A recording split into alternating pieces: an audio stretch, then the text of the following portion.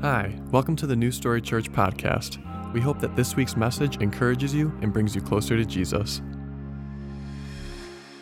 We are starting a brand new series today. We are in week 1 of a new series called Different Kind of Church. Anybody pumped for this series? Some of you might be saying, I don't know what it's about, so I can't be pumped for it. That's okay. I'm going to tell you what it's about, and follow us on social media, and then you'll know from here on out when these things come up. But anyways, different kind of church. Have any of you ever looking at the church before, maybe looked at some different behaviors or activities and maybe thought to yourself, I don't know if that's what Jesus had in mind when he started this whole thing 2,000 years ago. When you look at some behaviors, you look at some actions, you look at some ways in which the church has behaved in recent history, you might be saying to yourself, yeah, even if you're someone who didn't really grow up with church or with a faith background, you might still have a little bit of familiarity with who Jesus is and what his whole message was about love and sacrifice. And you look at some things that happen in the church or around the church and you're like, those things don't really seem to line up. What he had in mind and then what I see right now, those two things don't necessarily appear to line up with one another. For example, it could be something really goofy or silly. I remember at the church that I grew up at with my younger brother, sometimes they would do these dramas that really spoke to a lot of people and really were encouraging to a lot of people in our church. But for myself and my brother, it was a time for us to just laugh the entire time because we thought things were funny, and we're two middle school boys who think drama is funny. I remember there was one where there was this guy, he's on stage, and he was dressed like a shepherd, and he was screaming to the top of his lungs, "Wash my body." And we didn't know why he was saying that. But for middle school boys, that's hilarious because it's uncomfortable. And so we were like, this is just funny. So maybe there's some goofy things you witnessed in church growing up, and you're like, I don't know if that's what Jesus had in mind when he started this whole thing. Maybe it's more serious when you've been in church and you've experienced what people would refer to as church hurt. And there are different levels of hurt that you can experience in the church. Maybe somebody offended you, maybe somebody gossiped about you, maybe on an even deeper level, maybe somebody within the church abused you in some way, and you're like, I don't think this is what Jesus had in mind when he started this whole thing. Maybe it's just division that you've witnessed within the church, and you've noticed how certain churches will divide over what seems to be the silliest of topics, and they'll divide, they won't talk to each other, they'll split up, and you've noticed that sometimes there's division that happens in the church as well. So maybe it's something goofy, maybe it has to do with church hurt, maybe it has to do with division, or for some of us, what we've observed is how the church will just jump on certain political movements or whatever's hot or whatever's cool at the time period, and you're like, I don't really know if that's what Jesus wanted us to do when he started this whole movement, but it seems convenient for this group of people at the time, so they're just going to jump on with this movement. I don't know what it is. Once again, it could be goofy stuff, it could be hurt, it could be division, it could be the way the church has clung to certain different movements based off of the church's own personal benefit at the time, or it could be something completely different that you've witnessed before, and you say to yourself, you know what?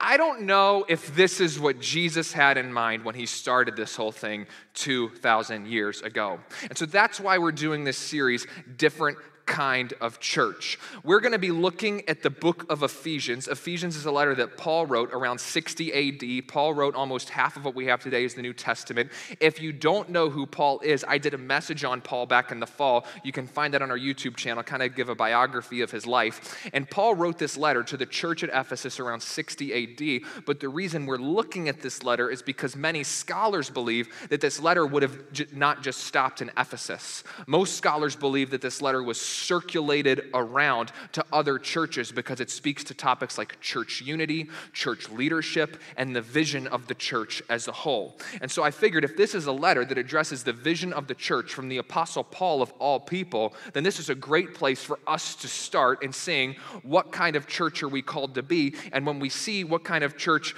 that Paul had in mind as he was inspired by the Holy Spirit to write this letter, we'll see that what he had in mind compared to what we might know today as church might be a different kind of church. And so what we want to do today is we're going to start in Ephesians chapter 1. And Ephesians chapter 1 I'm just going to shoot straight with you. I was putting this message series together, and I said, "Oh, this is going to be the easy week. This is Ephesians 1, so it's the introductory letter. You know, this is the easy part. Up chapter 1, it just sets the whole letter up. But when you look at Ephesians chapter 1, it's filled with doctrine. It's filled with Paul praising and celebrating people. It's filled with Paul foreshadowing things that are going to come later on in the letter. And if you read the translation that I was reading, the NASB 1995, it's filled with run-on sentences." And I'm trying to compartmentalize this thing and put it together in a sermon so that we can take it. And I'm like, this guy, can you just keep a thought together, Paul? Like he's just building all these one comma after another, just keeps going and going and going. I'm like, oh my goodness, Paul. Like, I'm trying to get this together, but something finally came together. And I think we have a message today. So what we're actually going to do in Ephesians chapter 1 is we are going to start at the end of the chapter where Paul ends the chapter with a prayer for the church at Ephesus. And I believe this will give us a structure to work back from so that we can see what does it mean for us to be a different kind of church? What does it mean for us to become the church that Jesus had in mind when he started this movement 2,000 years ago? So Paul writes this in Ephesians 1 verses 18 through 23. He says, "I pray that the eyes of your heart may be enlightened so that you will know what is the hope of his calling, what are the riches of the glory of his inheritance in the saints, and what is the surpassing greatness of his power toward us who believe. These are in accordance with the working of the strength of his might, which he brought about in Christ when he raised him from the dead and seated him at the right hand in the heavenly places, far above all rule and authority and power and dominion. And every name that is named, not only in this age, but also in the one to come." Listen to this. "And he put all things, not just some things, all things in subjection under his feet, and gave him, Jesus, as head over all things to the church, which is his body, the fullness of him who fills all in all."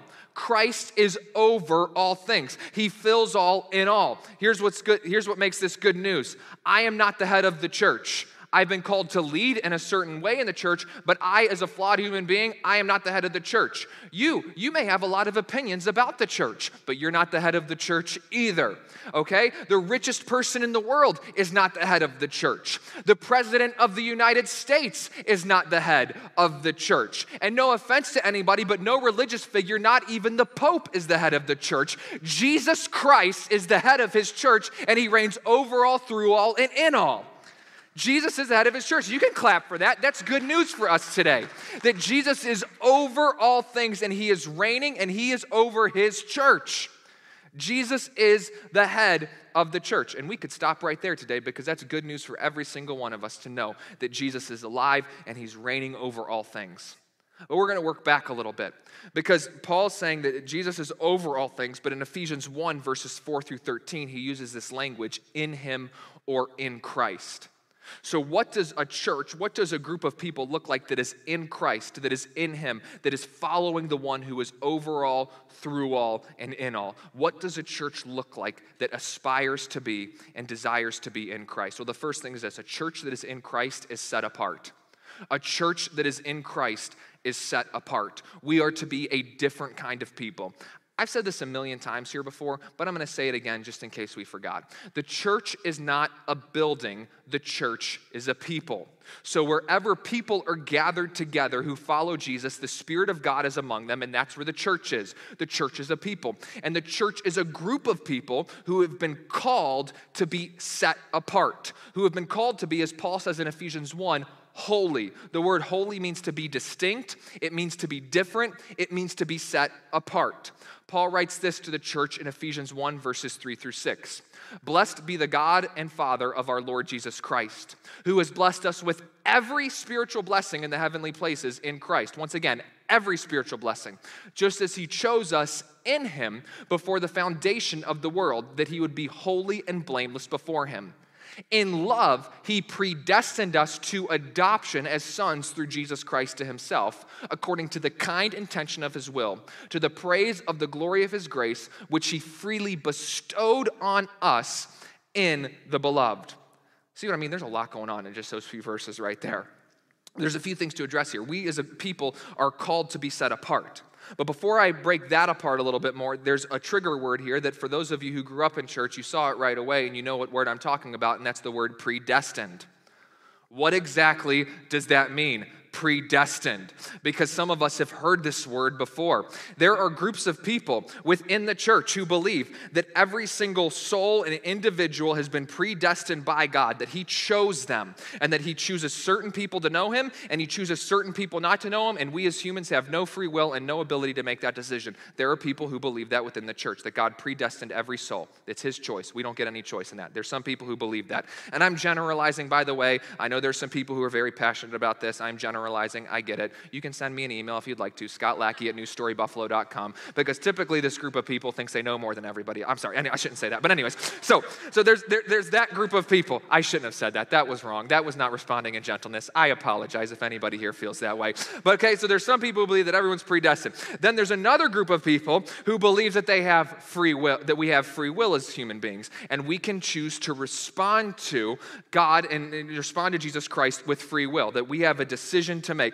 that we can say, I'm going to choose to follow Jesus or I'm not going to choose to follow Jesus. And yes, God foreknows everything. He knows what's going to happen, but it's based off of human decisions and human free will. There's two groups of people. I want to be very clear about something.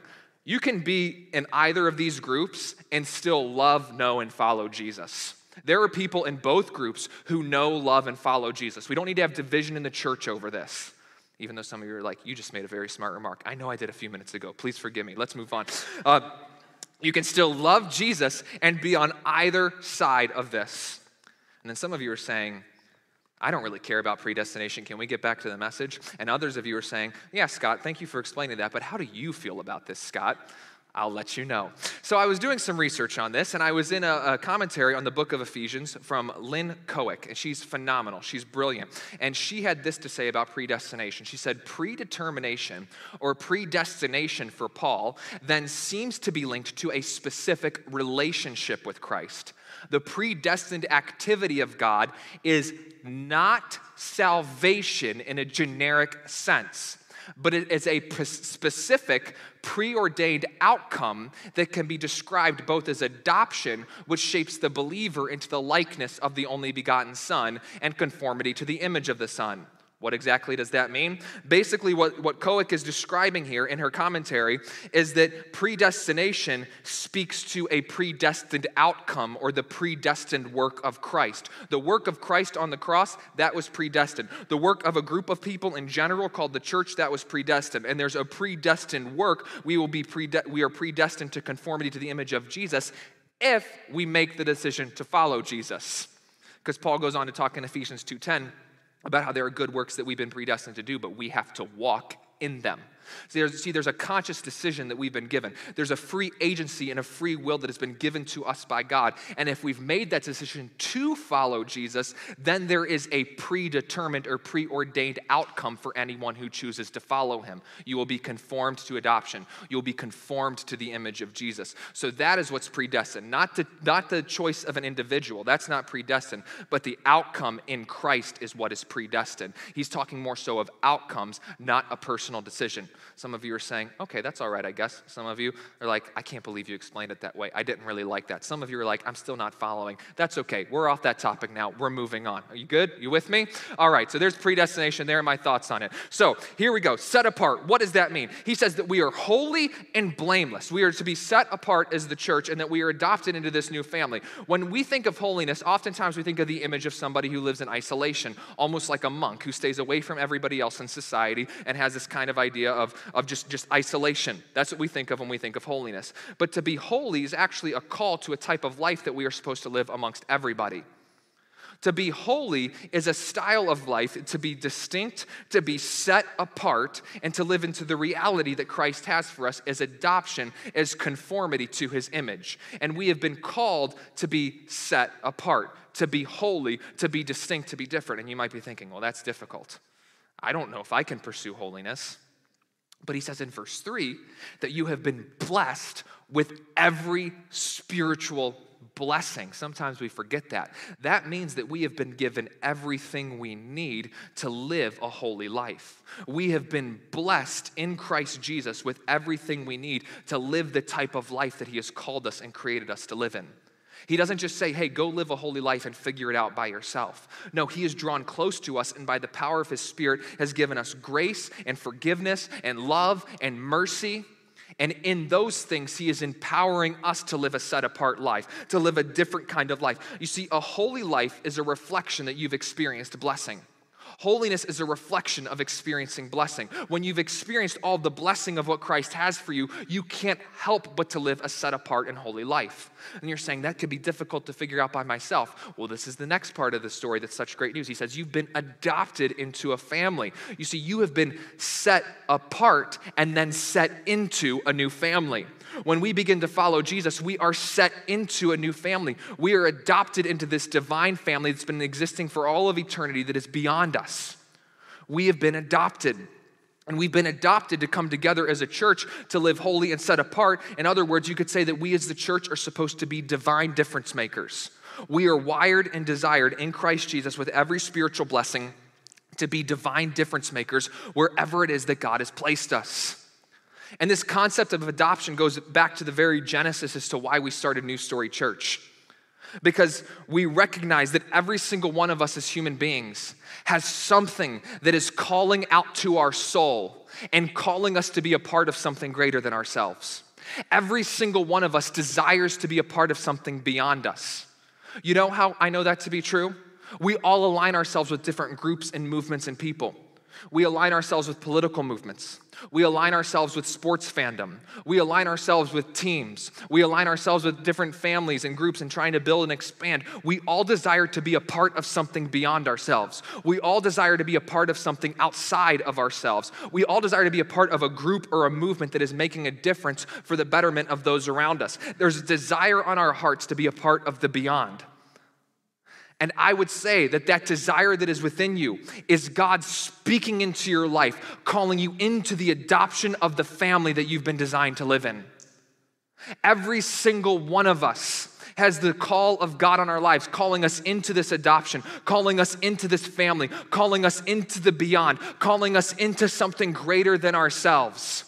And that is the God of the universe calling you home to adoption, to set you apart so that you can be set into a new family and experience the fullness of life and the restoration of humanity that he has in store for each and every one of us. We've been set apart and we've been set free. We have been set free. This is the next thing that Paul makes very clear. I just started a story group this past Wednesday, another story group. You should get in a story group if you're not in one. I don't know if we have many openings, but then you should start one. But anyways, okay, so I'm in this story group. And in the story group, we were talking about how complaining becomes such an easy part of everyday life. Anybody here find themselves complaining more than they would like to? Come on, hands in the air. All right, thank you for all the liars. But anyway, we all find ourselves complaining and when we wish we wouldn't be complaining because it's kind of a normal thing to do. It's a normal thing to do to just be in a conversation and complaining about other people. Whether you're complaining about what you heard in the news, whether you're complaining about your boss, whether you're complaining about your family, it's just kind of a normal thing to do to complain. It's me against the world. Let's complain about it. It's what we do. But when we surrender to this perspective of complaining, what we're actually doing is we are imprisoning ourselves to pessimism. And instead of living a life of freedom, we get caught in a cycle of failure. Because we are not living in the freedom that Christ has for us, we are constantly then submitting to this same cycle of complaining over and over and over again. And instead of seeing beyond ourselves to the eternal purpose that God has for us, we are just seeing an inward focus of it's all about me. And what I find so compelling about Paul is he is sitting in prison, not free at all from a human perspective. And he's writing about the goodness of God and his grace and his mercy and forgiveness to this church at Ephesus. Look at this in Ephesians 1, verses 7 through 10. He says, in him we have redemption through his blood, the forgiveness of our trespasses, according to the riches of his grace which he lavished on us. How are you talking about the riches of grace and forgiveness being lavished on you when you're sitting in prison? He says, in all wisdom and insight, he made known to us the mystery of his will. I'm sorry. If I'm Paul and I'm sitting in prison, I'm not claiming to know the mystery of God's will. I'm saying, God, what is your will? Because I'm in prison, get me out of here. But he's claiming to know the mystery of God's will while sitting in prison because there's a freedom that exists beyond our circumstance. He says, according to his kind intention, which he purposed in him with a view to an administration suitable to the fullness of the times. That is the summing up of all things in Christ, things in the heavens and things on the earth. He says all things have been summed up in Christ in the heavens and on the earth. He doesn't say they will one day be summed up on the earth. They've all been summed up under Christ in heaven and on the earth.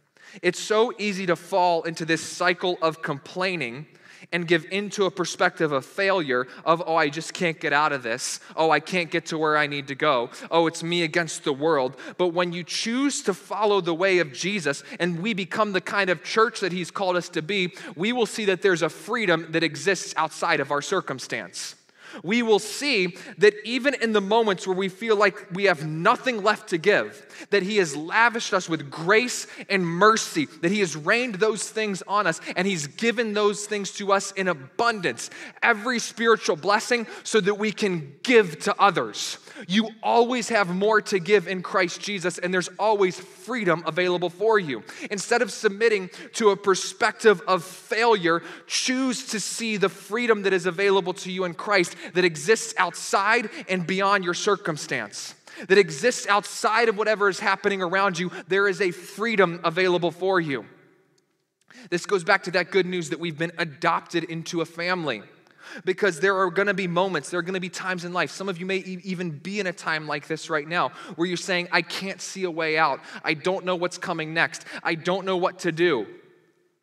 And you're trying to say, I know there's freedom in Christ. I know that there's still grace for me. I know that he still has mercy, but it feels like I'm in this prison and I can't get a way out. The good news is you've been adopted into a family, and that family will help you see the freedom that's available to you. When you're in a season of failure, there's a family who wants to lead you into freedom. There's a family that you've been adopted into with brothers and sisters in Christ who want to help you see the freedom that Christ has for you. You've been adopted into a family that is beyond you. I know this is going to be uncomfortable, but would you just look at someone, and if you're not near anybody right now, just yell it. Just look at somebody next to you and say, we are family. We are family. I know we're sick of that song at weddings. I know that we've had enough of it, but it's the truth. There we go. We are family. If you're online, type it in the chat. We are family. We are family.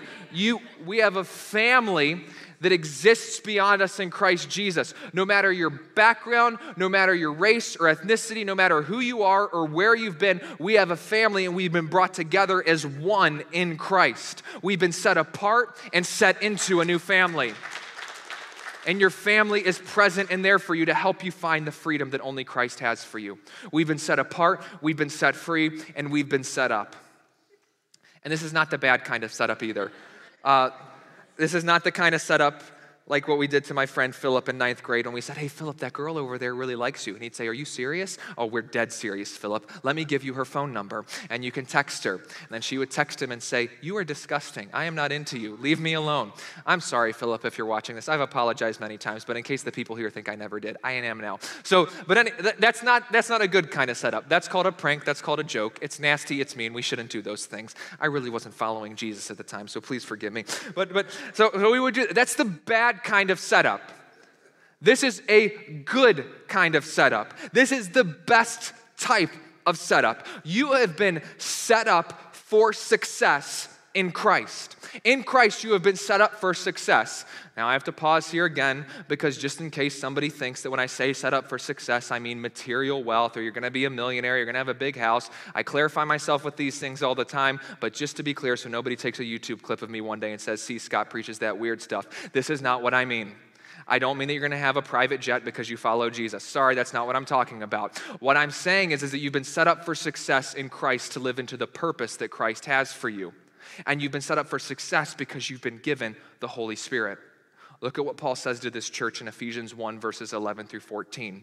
In him, in Christ also we have obtained an inheritance, having been predestined according to his purpose, who works all things after the counsel of his will, to the end that we who were the first to hope in Christ would be to the praise of his glory. In him you also, after listening to the message of the truth, the gospel of your salvation, having also believed, you were sealed in him with the Holy Spirit of promise, who is given as a pledge of our inheritance with a view to the redemption of God's own possession, to the praise of his glory. That word pledge actually means down payment. There is a down payment that has been placed on your life in the presence of the Holy Spirit. And we all want to know what a down payment is, right? Especially for those of us who've purchased a home before. You put a down payment down, and then you work towards the full fruition of paying off the mortgage and working towards the end of that. Great stuff. But anyway, so in Christ, his Spirit is a pledge. His Spirit is a down payment on our lives of the future that we've been called to. We have an eternal down payment that's a part of our inheritance that exists within us called the Spirit of God that speaks to the eternal future that we will one day have with Christ. You see, the Holy Spirit, he is a guide, but he's so much more than that. The Holy Spirit, he does affirm the scriptures. But for my more conservative friends, he does so much more than that. The Holy Spirit, he does give us spiritual gifts, but he does so much more than that. The Holy Spirit, he brings us comfort, but he does so much more than that. The Holy Spirit, he convicts us, but he does so much more than that. The Holy Spirit, he does remind us of the words of Jesus, but he does so much more than that. The Holy Spirit of God is a down payment on our lives, a pledge from God to us that reminds us of the future that God has in store for each and every one of us. It's time that we stop treating the Holy Spirit as if he's the good friend of the Father and the Son that we just talk about when it's convenient for us. Oh yeah, we got the Father, he's God, and Jesus, he's the Son of God, and they got this little cute friend, the Holy Spirit, who goes around and does stuff for them. That's not who he is. He's a real and he's alive, and because of him, our bodies are now a temple of the Holy Spirit. The Holy Spirit is the place where heaven and earth collide within us. And when we walk in the Spirit of God, we are building the future of God. We are living with an eternal inheritance. The church of God that walks in the Spirit of God will build the future of God. We are participating in an eternal work, bringing God's kingdom to earth as it is in heaven. There's an eternal inheritance that has been placed within your life that reminds you of the great future that each and every one of us has available to us in Christ Jesus. In Christ, we are set apart. In Christ, we are set free. And in Christ, we are set up to live into the future, into the eternal reality, and to build the kingdom on earth as it is in heaven that Christ has called us to build. So I actually want to go back to Ephesians chapter 1, verses 20 through 23 in Paul's prayer, because this reminds us of the power that we can live in when we live in this new reality of set apart, set free, and set up. And for this part, I'm actually going to switch translations to the Message translation from Eugene Peterson, because some of the language that he uses here is just so practical for us today. And I get excited when I read this. If you want to get excited and interrupt me while I'm talking, I'll keep reading, but you can do that. You can amen, you can clap. It's okay for us to affirm the word of God as the people of God so that we can move forward with God. Everyone following me? You don't have to if you don't want to either. I got some people in here, I know they're never talking in service. That's okay. We all connect to God differently. But if some of you want to affirm what the Word of God is saying here, you can go for it. This encourages me so much. Look at this. All this energy issues from Christ. God raised him from death and set him on a throne in deep heaven, in charge of running the universe, everything from galaxies to governments, no name and no power exempt from his rule. Yeah, there we go. And not just for the time being, but for how long? Forever. Here we go. Okay? He is in charge of it all. He has the final word on everything. At the center of this, Christ rules the church. Come on, somebody. Amen.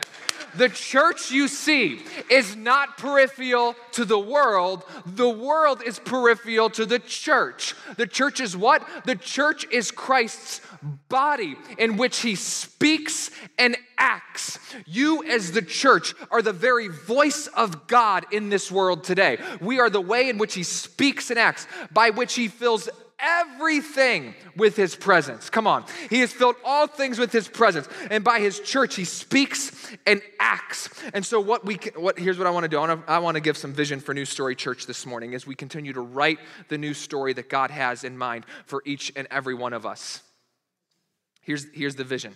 Here's what we're going to do. We recognize as a church that Jesus Christ, he is King of Kings and Lord of Lords. Jesus Christ is over all, he is through all, he is in all, and he holds all things together. And when we declare that and we embrace that and know that he reigns forever, we as a church will come together and say, you know what? In Christ, we are set apart. We are going to live a different kind of life where we bring the holiness and the blessing and the love of Christ to wherever it is that he has us. We will be set apart in Christ. We will be set free in Christ Jesus. And when we live in that freedom, we will come together and we are going to set others free as the family of God. And we are set up in the power of the Holy Spirit to build the future and to build the reality and to restore the creation and to live in the new humanity that God had in mind, that Christ had in mind when he started his church. Come on, can somebody say with me, I'm set apart. Say, I'm set free. Say, I am set up. Amen. We are set apart. We are set free. And we are set up in Christ Jesus.